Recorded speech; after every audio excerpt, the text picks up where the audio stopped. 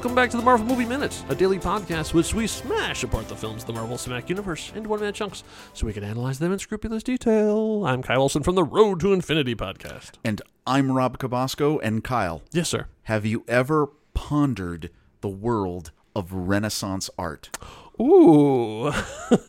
I have not spent a lot of time thinking about Renaissance art, but I'm you familiar appreciate with it. the art, the artists, and everything else. Sure. So, Renaissance, what are we talking about? This is the period of European history between the 15th and 16th centuries. Is this where the Ninja Turtles get their names?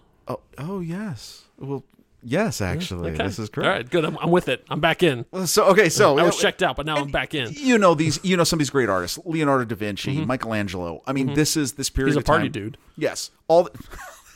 Pizza. All this great stuff, right, that comes out of this. Because the world's coming out of the Middle Ages. This is the big thing. Welcome to the Renaissance. Yeah, for those Something Rotten fans out there. Nice.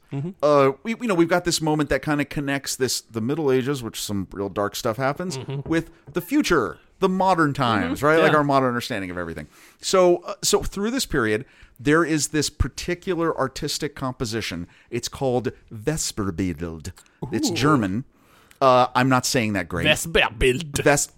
Will you try that again? Vesperbild. Oh. You say the D's as T's. Oh my God. Well, 4 years of German. I need to use it for something. I always know that Germans sound angry. That's all I really exactly. Ever know. So what you just said, right? That develops in Germany around 1300. And it reaches Italy across about 100 years. So about 1400 it goes to Italy. That word you just said, Vesperbild. you may know it, many of you listening will know it more by the Italian, which is the Pieta. Pieta. Right. Oh, you're so good. I know, right? So, what is the Pieta? Hey, it's the Pieta. Pieta. So, it's artistically, for most people know, it's one of the many representations of the figures of Mary and Jesus from Christian theology. So, you normally will see that all throughout this period. The most famous one you know of is Michelangelo's. He's a radical dude. Yes. He's in the Vatican. You have this image of this. But the Pieta, which for Italian means pity, compassion. That's kind of where it translates. It goes from the German to this to that. It's become, and it's been for hundreds of years, that is an artistic, when an artist likes to represent a sorrowful moment between usually two characters, and they place them in that moment where the one is holding the other in this very dramatic, very pensive, sorrowful moment. So you could understand that, obviously, in the artists that, like Michelangelo has done that. People have used it many times in other things. I know on the campus of Arizona State University, there is a Southwest Pieta. It's an art installation that was installed, I want to say 30 years ago, and it's two characters from Southwestern lore that it's a male figure holding a female figure in the same pose. It's a classic posing that appears frequently in the Marvel Cinematic Universe. Oh, interesting. I think this minute is maybe the first real representation of it. If it wasn't an Iron Man, then it would be. I don't believe it's an Iron Man. Okay. Not in its full moment that we will see it in this minute. Yeah. So look at this Renaissance. Look at that. We went to a Renaissance art moment. We're getting educated here in the back. What is going on? Of The Incredible Hulk from 2008, directed by Louis Leterrier. We're talking about minute 58. And we'll get into exactly what shot Rob was alluding to as we move on to, because it's not the first shot. We ended the minute with Betty about to say something. Her mouth was even pursed in like she's about to say the word, and then the minute cut off. But now we learned that the word was Bruce. Oh. Yeah, and interestingly, later on in the Marvel Cinematic Universe, the Hulk does not respond well to being called that name. Oh, that's true. But here, she does not have a problem with it. Maybe it's just because she's talking to me. Betty's talking to me. Well, and amazing moment. The CGI animators do a phenomenal job. There's some great acting on Hulk's face. This is the most docile expression you see in this character's face. Yeah, this is pretty much the only time you see him kind of at peace. Yes. And it looks like he's about to say something. Like she said it, and he looks at her like this serious, like heartfelt look, and it's almost like, and then over his shoulder you see the gunship. Oh, We've been waiting for the gun for the last 2 minutes. Yes. And for the audience, for multiple episodes. They're like, when's the gunship going to get here? We forgot about that? No. No, we haven't forgot about the gunship. And the gunship finally shows up. And what is it? It is a Boeing AH-64A Apache. The Boeing 64 Apache is an American-built twin-turboshaft attack helicopter with a tail-wheel-style landing gear arrangement and a tandem cockpit for a crew of 2. Would you like me to go on? Because I have the full Wikipedia I'm listing. very interested. Okay, it features a nose-mounted sensor suite for target acquisition and night vision systems. It is armed with a 30mm M230 chain gun carried between the main landing gear under the aircraft's forward fuselage. And, get this, 4 hardpoints mounted on stub wing pylons for carrying armaments and stores. Typically, now this is typically, a mixture of AGM-114 Hellfire missiles and Hydra 70 rocket pods, as we all know. Of course. But the AH-64 has a significant systems redundancy to improve combat survivability. Let me try. Sure. Boom, boom from above. For the rest of us who don't get off on Wikipedia entries, these have shown up in Firebirds, the movie, which was an interesting thing, and G.I. Joe: The Rise of Cobra. Oh. Outstanding. Yeah. Which is not a bad move. No, it's anyway, not. It's got its thing. own Yeah, thing it's got its going own on. thing. But so that we see that finally it shows up. And interesting, the way it's coming in, the angle it's coming in, it sees the Hulk, and we cut to like a sort of a nose cam view of it. It can't see Betty. So right. It only sees the Hulk. And it's going by Ross's last order, which is Exactly. like that. So now it's like, oh, okay, well, we're here, so we might as well just start shooting them. Is Operation More Bullets still in effect? Because let's send some bullets at Now, them. these are bigger bullets. These are bigger bullets. Now, These are in much the bigger shot, bullets. okay, now when it cuts from the aiming device, the targeting system, it cuts to a really nice shot of the helicopter, which I'm assuming, okay, this is all CG. Yes. Yes. Yeah, this is helicopter not a real was copter. However, However, really there. In that shot, we also get a view of the other character from this moment that we forgot about for the last few minutes. And that's the storm clouds. That's right. The storm clouds are making their big appearance in this thing. You forgot about them. They were like in minute 52?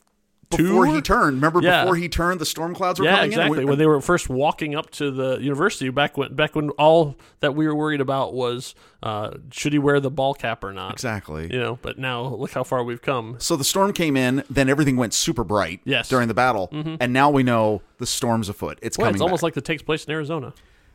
That is Wait 5 minutes. The only state I've ever been in where I've been in bright sunlight so much I had to wear glasses on, and in a full downpour. And then Arizona. I'm And sure then- everybody and then- around the state is like, yeah, it happens in Indiana, it happens in Ohio, but no, not like this. not like this. Not like this. So we get to see the chain gun in full effect as it races down, and this looks practical. Oh, yeah. I saw. We'll talk a little bit about the crash because they did that practically. But like it looks like they really planted micro explosives all along the grass and detonated them all there. So it looks like this race of bullets is going on there. So this is interesting because the Hulk looks over, sees what's coming.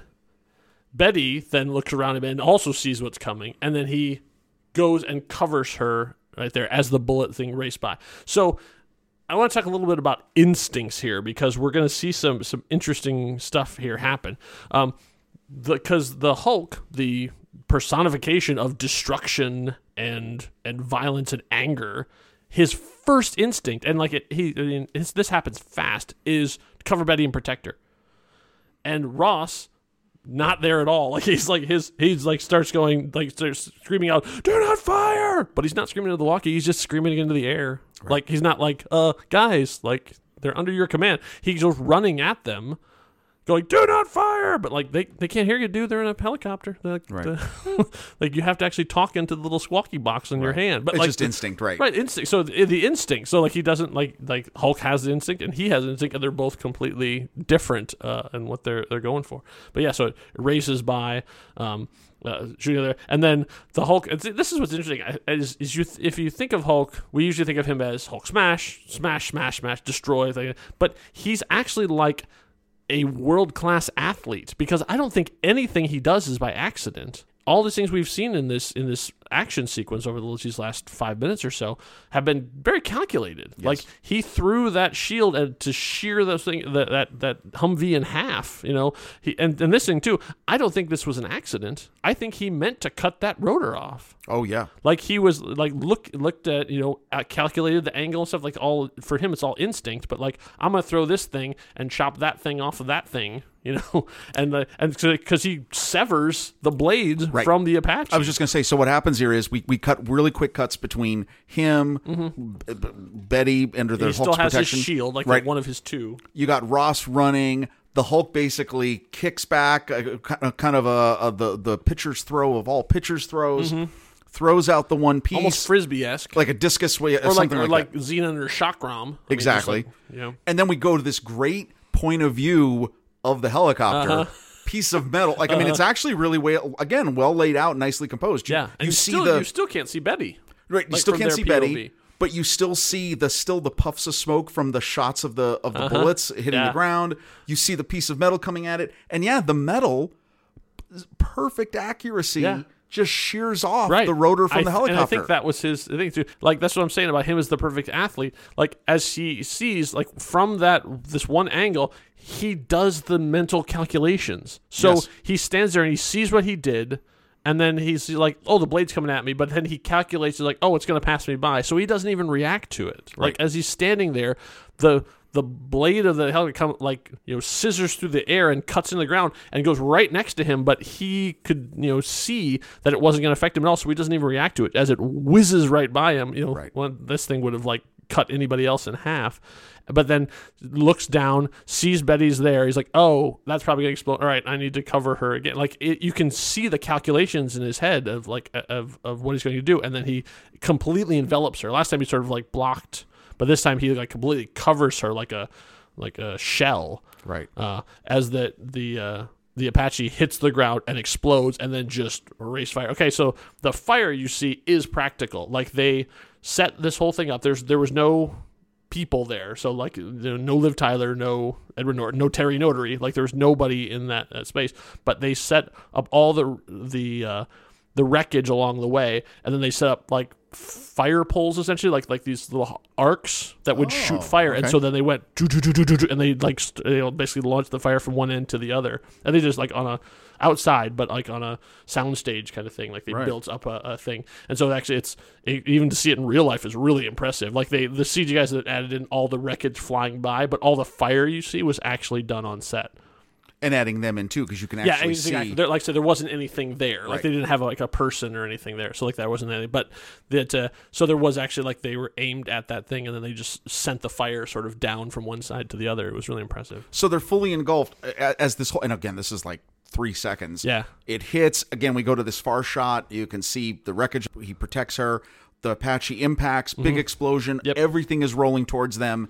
There's a very close up shot of Liv Tyler. I'm so glad you pulled that shot, because like I kept freeze framing it and I kept missing it too, because I couldn't figure out what it was, because in the midst of all this stuff there's this one shot of a face and I couldn't figure out what it was. Oh shit. And so then you see it's her, like like you can see a little bit of the Hulk's arm sort of over her, right, but then covered by all of the dirt and just before the fire hits them. So it's wonderfully done. And it's probably like a tenth of a second. Yes. I mean, like that's probably like 3 frames or something. Right. Yeah, it's fast. And again, that implying of, in this case, not just horror, but just like fear, like trauma, like this is going to happen. Flame engulfs them. We go to Ross. Ross's the biggest reaction like that we've seen from him too is just this scream out. No, it's very Darth Vader at the end of episode 3-esque. No. Yes, it is. But I mean, like full on, just no. And then we cut to Leonard. Yeah, Leonard's knocked to the ground, and you know what? A hard rain is going to fall. So Leonard's down on the ground, surrounded by flaming wreckage. Right, he's fine. He's okay. But then that's when click, water comes on, and like it doesn't just it becomes immediately 1 o'clock in the morning. Yes, it's dark. I know they cut back to Ross and the soldiers, and like, okay, it was clearly night because you can tell the Klieg lights were just off to the right because everyone on the ground, their shadows are huge. Like there was, they're all facing the different way. Yeah, it seems like, totally this is just like the shot we had of Edward Norton running out from the thing, clearly shot at night for day. Same thing here. I also like in this, there is magic movie rain. So not only is it fast, but also all the soldiers are getting rained on, and Ross is dry as a bone. He's in the front rest of the of rain. This scene. He's in the front of the rain. He's in front of the rain. Like, and this is outside at the quote unquote university. It's actually a park, but not a single drop is touching him. It's like, all right, that's star power, baby. You're right? No, I'm not getting wet. I'm not getting wet. No, Yeah. no. You can have your rain, right, for your atmosphere and stuff too, but like William Hurt staying dry. Yeah, it's pretty funny because it's very obvious. It's very obvious, and because they cut to it multiple times, and every time the rain is right behind him. But then, as we see that, as they're all looking at this huge fireball, then the rain comes down. Of course, then makes some of the fire go down. The fire drops, and we see the Hulk stand up, and he's holding Betty's body, and that's where we get to your Renaissance homage. Yes, it's like him cradling her body and looking down. Now, what it made me think of was the cover of Crisis on Infinite Earths. George Perez having Superman holding Supergirl's body, but I'm sure he was probably inspired by that exact artistic movement. Absolutely. No, those all go back 500 years. 550 some odd years, right? Now, okay, so this is a wonderfully dramatic moment. I think it's rendered incredibly well. Mm-hmm. Okay, now let's just talk about the physics of fire. No, what's the movie? What's the movie you thought of when this happened? The fire? Yeah. Oh, I don't know. Maybe Dragonheart? Batman Forever. Oh, Batman Forever. The opening scene, Val Kilmer's Batman. He goes to save someone. Yeah. And remember, he dives into the pit. Yeah. He's got the bat cape that comes in and creates this vacuum seal over him. Yeah, that's right. Okay, that's the minimum you would need to survive this. Yeah. The Hulk doesn't have that. No. Yeah, that's what I was thinking. Fire uses oxygen. So, like, even if she, like, wasn't physically damaged by the stuff going on there, like, her lungs would be seared and stuff, too. But I thought of the same thing, too. But all of this happens in the course of 30 seconds. Yes. It's whoosh and gone. So, by the backdraft rules, then I think you might be all right because the rain comes really that much quicker, and it's like the fire passes over them and then continues on. Like it's not like you're trapped in a room with fire, which would be a whole different thing. So yeah, for that I was kind of like, in the same world where Hulk can shear a Humvee in half. No, it's completely forgivable, but the rain it helps it. Yeah, so yes. I think but. When they cut to, like Ross, like, oh, he saved her, and they go back to, and we see a close up of Betty in his arm, there's really no indication that she's alive. No. I mean, like, there's not like her like coughing or breathing or even like moving her head around, like even as she's still unconscious. Like, we still don't know if she's alive or dead at this point, but we don't know. But then, like, the Hulk then looks over at Ross like, you did this. Yeah, you did this. I mean, like, it is a full on like rage stare. And also, like, you actually can see a wound in his shoulder. Oh, yeah. Like a slice, like a piece of shrapnel has come through and cut a piece of it. He's not bleeding, but, like, it is a serious gash. Right. But, yeah, like, he is, man. So, what is he going after Ross? Is he going to shift back to Bruce? Is we going to hear the Lonely Man theme again? We don't know because that's where the minute ends. Is he going to ask him about his umbrella? Yeah. What kind of umbrella do you have? Yeah, the magic umbrella that it protects you no matter where you go. Oh my goodness, it's star power. Exactly. So we'll find out what happens after that in minute 59. So in the meantime, if you're interested in chatting with like-minded Marvel fans over on my Facebook, well, good, because we have the place for that. It is called the Marvel Movie Minute and Next Real Film Podcast Executive Lounge.